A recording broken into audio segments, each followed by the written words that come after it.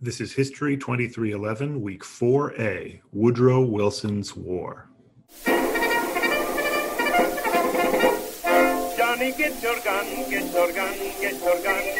Take it on the run, on the run, on the run. Hear them calling you and me, every son of liberty. Hurry right away, no delay, go today. Make your daddy glad to have had such a lad. Tell your sweetheart not to pine, so be proud her boys in line.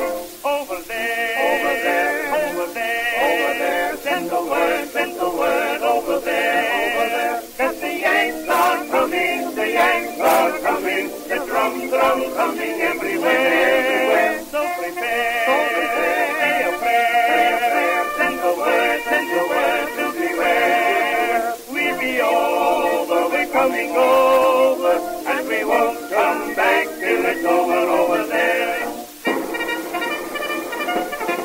There's a kind of a classic question in U.S. history and in the history of the United States' place in the world. And this question asks, has U.S. foreign policy over the years been driven by ideals or by self-interest?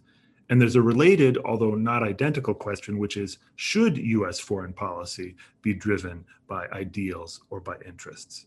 So, for instance, if the United States goes to war in defense of democracy or self-determination, or to liberate, to set free the people of Iraq or Afghanistan, or defend human rights in some distant corner of the globe, that is a policy driven by certain ideals. But if the United States goes to war to secure access to oil reserves or protect U.S. corporate investments or to maintain military dominance in some strategic region, that is a policy driven by calculation of national interest. One reason this question keeps coming up and maybe is so hard to answer is that American policymakers over the years, and especially American presidents, always insist that you don't have to choose. So here's George W. Bush in 2005 insisting that America's vital interests and its deepest beliefs are one and the same. So what appears to be a war to secure American companies' permanent access to Middle Eastern oil is actually a war to bring democracy and freedom to Iraq. And American ideals and American self-interests just happen to line up. And this framing always used to aggravate me. I would say, if you want the oil, just admit it.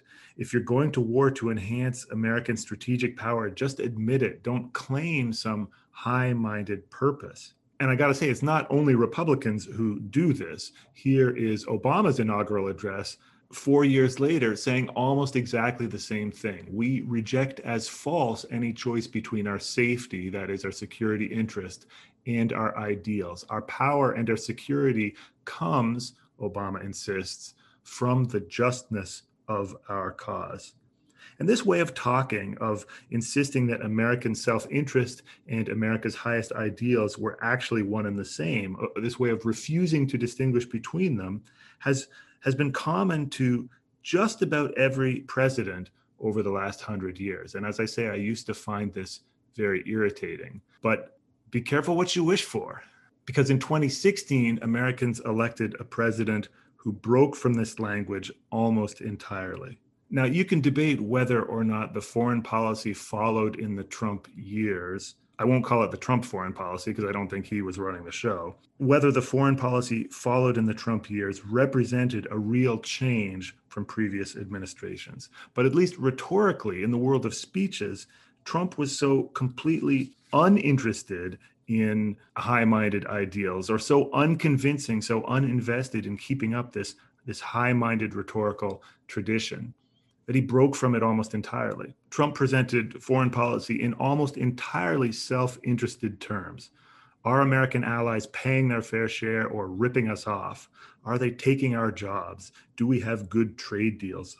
He made very little distinction between democratic nations that were the United States' historic allies and autocratic dictatorships that were ostensibly its enemies. If anything, he seemed to show more affinity for the autocrats. And the idea that the United States might act in the world out of an abstract commitment to democracy or self-determination or some ideal like universal human rights came to seem quaint, like a relic of the 20th century. For most of the 20th century, the big criticism of American foreign policy was that it was too idealistic, too driven by abstract ideas, that Americans thought it was their God-given mission to save the world, to fight for freedom everywhere, and that this led almost inevitably to endless little wars. American historians have a couple of names for this worldview, for the idea that the United States is not just a country like any other, the idea that it has a special purpose, that it should rise above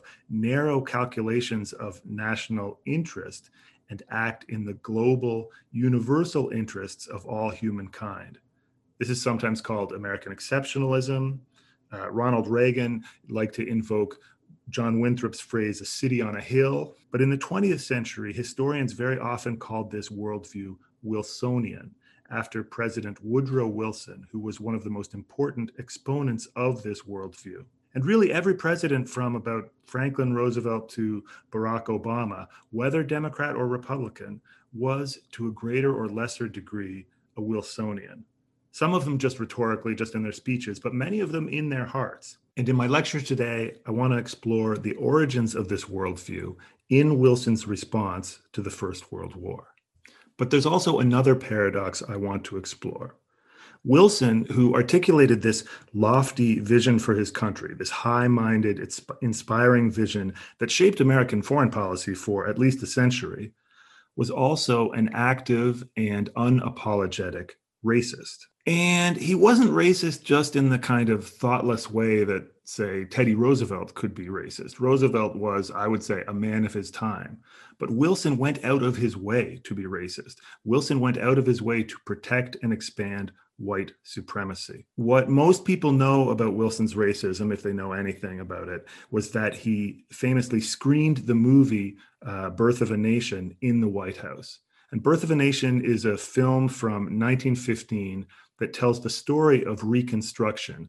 In particular, it tells the racist myth of Reconstruction that kind of was used to justify Jim Crow segregation and froze many conservative Americans in kind of permanent opposition to social change. But Wilson didn't just watch the movie, he endorsed it, and he was quoted in it praising the Ku Klux Klan. And while the Reconstruction era Klan was destroyed back in the 1870s, the film Birth of a Nation helped bring about its rebirth in the 1910s and 20s. We'll talk more about that next lecture. But it's not just his association with Birth of a Nation. Wilson was an ardent, active segregationist. Here's a quote from Wilson in 1914 when he told a group of African Americans who were fighting against segregation. He said, "Segregation is not a humiliation, but a benefit, and ought to be so regarded by you gentlemen." When he was the president of Princeton University, Wilson effectively resegregated Princeton, pushing out African American students. And when he was president of the United States, his administration rolled back the very modest gains that African Americans had achieved in 50 years of fighting against Jim Crow. In particular, Wilson resegregated the civil service.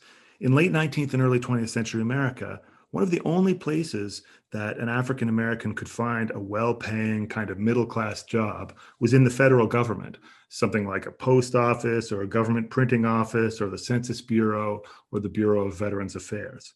Wilson's government forced out African Americans or demoted them. In particular, they fired or demoted any African American who might have white workers working under them. So when we talk about Wilson's racism, he wasn't just a man of his time. His racism was real and deliberate, and it had real consequences.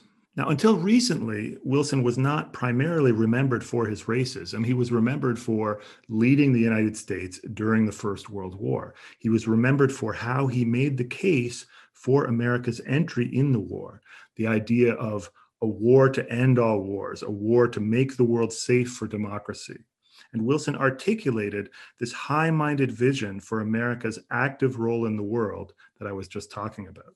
And when historians talk about Wilson, they usually focus on one story or the other. They either focus on the story of World War I, the war to end all wars, the League of Nations, Wilson's attempt to remake the world order. Or they focus on Wilson's racism, birth of a nation, bringing Jim Crow back to Washington, segregating the civil service. What I want to ask today is, what is the relationship between these two stories? Is there a relationship between Wilson's high-minded ideals and his racist deeds? Or is it the other way around? Is it racist ideas and noble deeds? Or is it possible for it to be both? In June of 1914, a Serbian nationalist in Sarajevo, Bosnia, assassinated the Archduke Franz Ferdinand, who was the heir to the throne of the Austro-Hungarian Empire.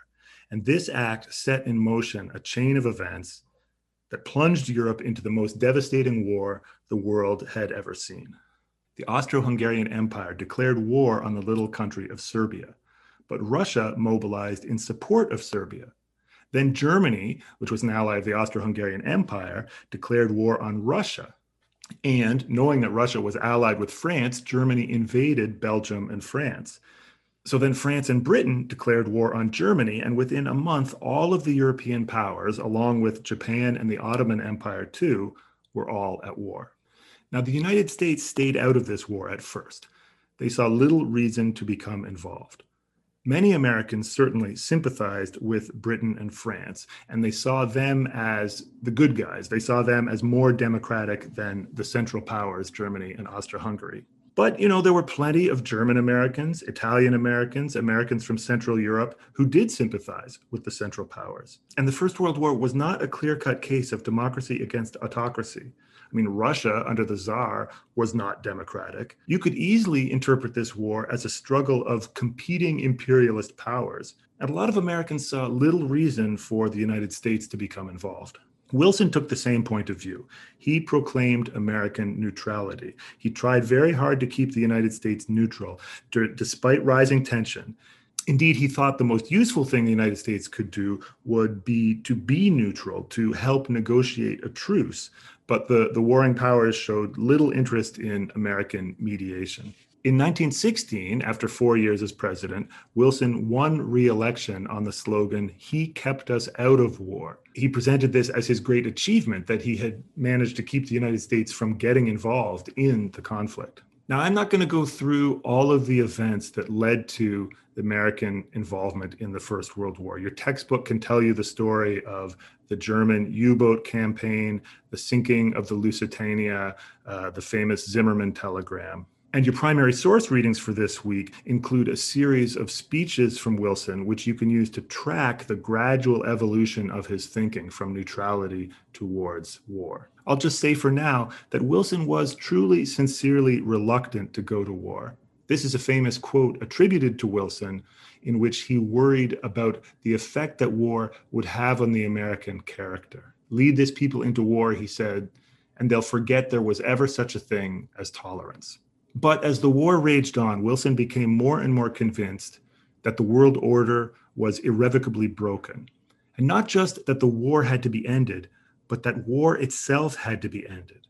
That this kind of modern, industrialized, total war was so horrific that war itself was no longer a useful or reliable tool of politics and democracy. And this meant, in Wilson's mind, that the whole world order had to be remade. And Wilson came to believe that if Americans stayed out of the war, they could play no part in shaping the peace. So the only way to fulfill this dream of remaking the world was to fight in the war. In April 1917, Wilson went to Congress and asked for a declaration of war against Germany. And in that declaration, he said, "The world must be made safe for democracy." I asked at the start whether American policy was driven more by ideals or interests. And Wilson is often seen as the exemplar of an idealistic foreign policy. But Wilson argued that in the modern world, the two are the same: the selfish calculation of national interests and a universal sense of America's global mission would both lead you to the same conclusion.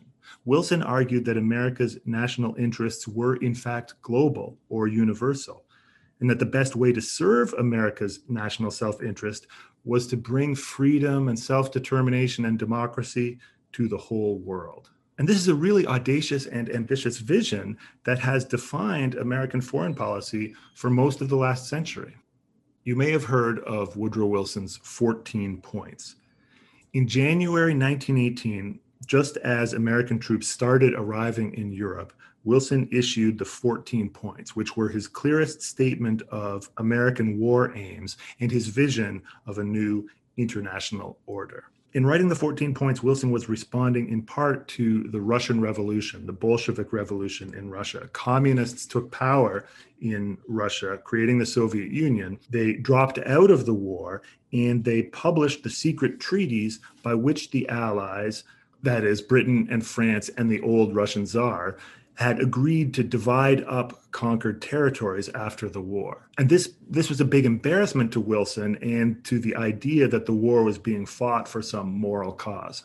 To reassure the United States, and maybe to reassure himself that this war was a moral war, Wilson issued his list of 14 war aims. The key principles in the 14 points included free trade, freedom of the seas, open diplomacy, which meant an end to secret treaties, and probably most important, self-determination for all nations. In other words, small powers, Wilson said, could no longer be ruled by large powers. Every people in the world should determine how they would be ruled. Wilson also talked about an adjustment of all colonial claims. He said colonized people should be given equal weight in deciding their futures. And finally, he called for the creation of a General Association of Nations, a League of Nations, to preserve peace, an organization that would ensure that international disputes in future could be settled by peaceful negotiations rather than war. Now, remember when I was talking about progressivism,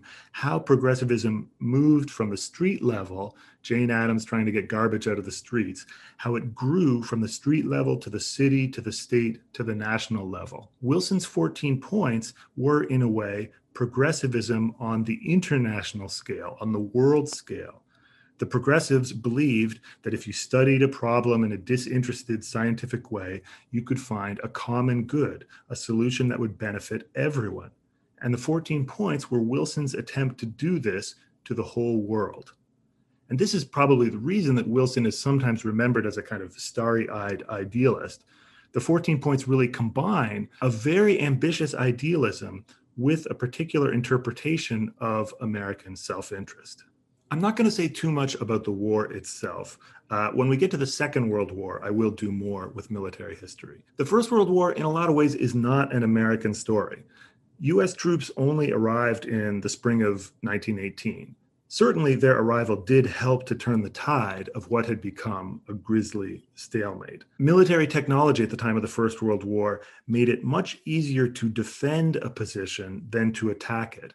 And so the way the war was fought was that both sides kind of hunkered down into trenches. There was kind of a gruesome synergy between the technology of the machine gun and of barbed wire. Barbed wire makes moving across territory difficult and painful and slow.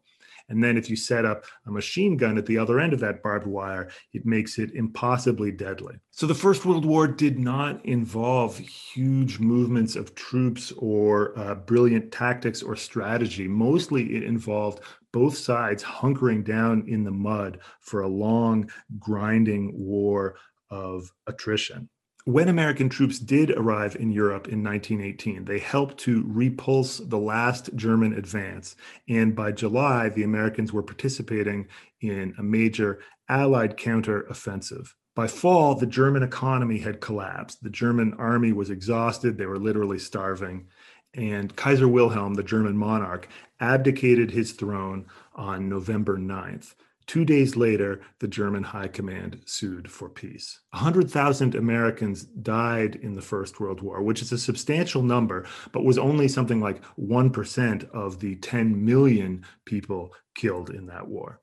The main thing I want to say about the actual waging of the First World War is to point out the dramatic contrast between Wilson's idealism and the horror of this war, this modern mechanized war that was really just a meat grinder, a kind of pointless slaughter. People called the Great War a war to end all wars. And when they said this, they didn't just mean that for moral reasons. They also meant that the horror of this war suggested that war no longer worked, that war on this scale made a mockery of whatever reason you had for fighting, that no matter what you were fighting for, war at this level was a colossal waste. Which brings us to the Treaty of Versailles. When President Wilson arrived in Paris in 1919 for the post-war peace talks, 2 million people came to greet him. It was the largest crowd in French history. Now, the leaders of Europe didn't always know what to make of Wilson and his kind of pious moralizing. They rolled their eyes at the 14 points. Georges Clemenceau, who was the Prime Minister of France, famously said, "God only needed 10 commandments." But the people of Europe, and really the people of the world, responded to Wilson and the 14 points with an outpouring of enthusiasm. Here's a quote from H.G. Wells, the author H.G. Wells, saying, "For a moment, Wilson stood alone for all mankind. He became a kind of messiah." Wilson's words and speeches reverberated across the globe. In particular, his idea that government must rest on the consent of the governed, that all people in the world should be able to determine their own futures. This idea resonated all over the world, especially among colonial peoples seeking independence and oppressed minorities. Remember how much of the world did not have self-determination in 1914. I mean, this was a world of empires and colonies. And so around this world, people heard Wilson talking about self-determination and took his words to heart. In Eastern Europe, the former subjects of the Austro-Hungarian and the Ottoman empires regarded Wilson as a saint. In India, still ruled by the British, the Indian independence activist Srinivasa Sastry compared Wilson to Christ or Buddha, calling him one of the great teachers of humanity. Meanwhile, back in the United States, Wilson's Secretary of State, Robert Lansing, warned Wilson that the phrase self-determination was, quote, loaded with dynamite. Lansing warned Wilson of the, quote, danger of putting such ideas into the minds of certain races. He said this would inspire impossible demands, that Wilson would raise hopes that could never be realized. And Lansing was right. Wilson's words spread farther than Wilson ever intended. In Egypt, which was under British rule at the time, nationalists translated the 14 points into Arabic, and Saad Zaghloul petitioned the Versailles Conference for Egyptian independence. In Korea, nationalist leaders, Korea at the time was ruled by Japan, they drafted their own Declaration of Independence, and the March 1st movement in Korea began as an effort to draw the attention of Wilson and the Versailles Conference to Korean claims for independence, and ultimately this grew into a broader movement against Japanese rule. In India, young Gandhi, who had formerly supported Indian membership in the British Empire, now, inspired by Wilson's words, used those same words to argue for India's independence from Britain. And in French Indochina, what is now Vietnam, a young assistant chef from French Indochina named Nguyen Thanh, who was working in Paris, wrote a petition to Wilson. He actually rented a formal suit and went to Versailles to try and meet with him to make a case for the independence of French Indochina. This meeting never happened. I mean, Wilson or his staff received hundreds of similar petitions, and it's very unlikely that he read more than a few of them. But we remember this particular petition because this young man would later turn to communism instead of Wilsonian liberalism. He would change his name to Ho Chi Minh and would become the leader of Vietnam's fight for independence. And so it went all over the world. In Ireland, in the Middle East, in Africa, people heard Wilson's call for self-determination and came forward to press for independence from their own imperial masters. There's a great book by a historian named Erez Manella that calls this the Wilsonian moment. The outpouring of hope at the end of the First World War, the seeming possibility of change, not just gratitude that the worst war in history was over, but hope that a new world could be built on the ashes of that war. And this hope reverberated in the United States too. Back in the US, African-American activists like W.E.B. Du Bois used Wilson's language of self-determination to demand civil rights for Black Americans. But you probably already know how this story ends. The Treaty of Versailles and what followed after is one of the great disappointments of modern world history. People argue about who was to blame, but there is plenty of blame to go around. Here's a bit of a timeline, and once again, your textbook can help you with all of the specific events that I'm kind of glossing over. A big part of the blame for the failures or limitations of the Treaty of Versailles has to go to the European allies.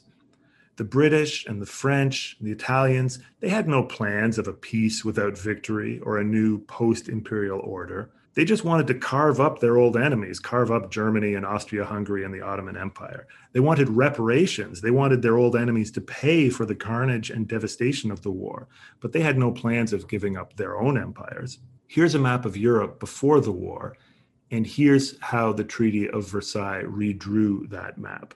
So Versailles created a bunch of new countries in Eastern Europe and carved new territories called mandates out of the old Ottoman Empire, places like Syria, Lebanon, Iraq, and divvied all those up among the victorious allies, Britain and France. But they didn't free Egypt or India from British rule. They didn't free Indochina or Vietnam from the French. Wilson spoke of self-determination, but he didn't force this on the other allies. He didn't really have the authority to do so. Some of the blame for the failure of Versailles, and particularly the failure of the League of Nations, has to go to Americans and the Republican Congress. As the Treaty of Versailles fell farther and farther short of Wilson's noble ideals and began to look more and more like pretty much exactly the sort of imperial horse trading that Wilson had said was over, Wilson came to pin more and more of his hopes for the post-war world on this new League of Nations. But when he returned to America, Congress, which was largely controlled by Republicans, and most Americans balked at joining the League of Nations. They didn't want to join this organization. They said joining would commit the United States to kind of open-ended involvement in other countries' affairs. They remembered George Washington's old warning to avoid foreign entanglements. And they argued that the League would deprive the United States of its freedom of action, that it would be endlessly pulled into wars on behalf of other states. In November 1919 and again in March 1920, the US Senate voted to reject the Versailles Treaty and refuse to join the League of Nations, a heartbreaking, devastating defeat for all of Wilson's hopes for the war. But I gotta say, I think Wilson himself deserves a lot of the blame. Not just because he refused to negotiate with Congress over the treaty, although he did, but because he didn't live up to his own ideals, to his own words. Here's Wilson, a quote from Wilson complaining that people expect too much. The hungry expect us to feed them. The ruthless look to us for shelter. People around the world seeking independence took Wilson's words more seriously than he did.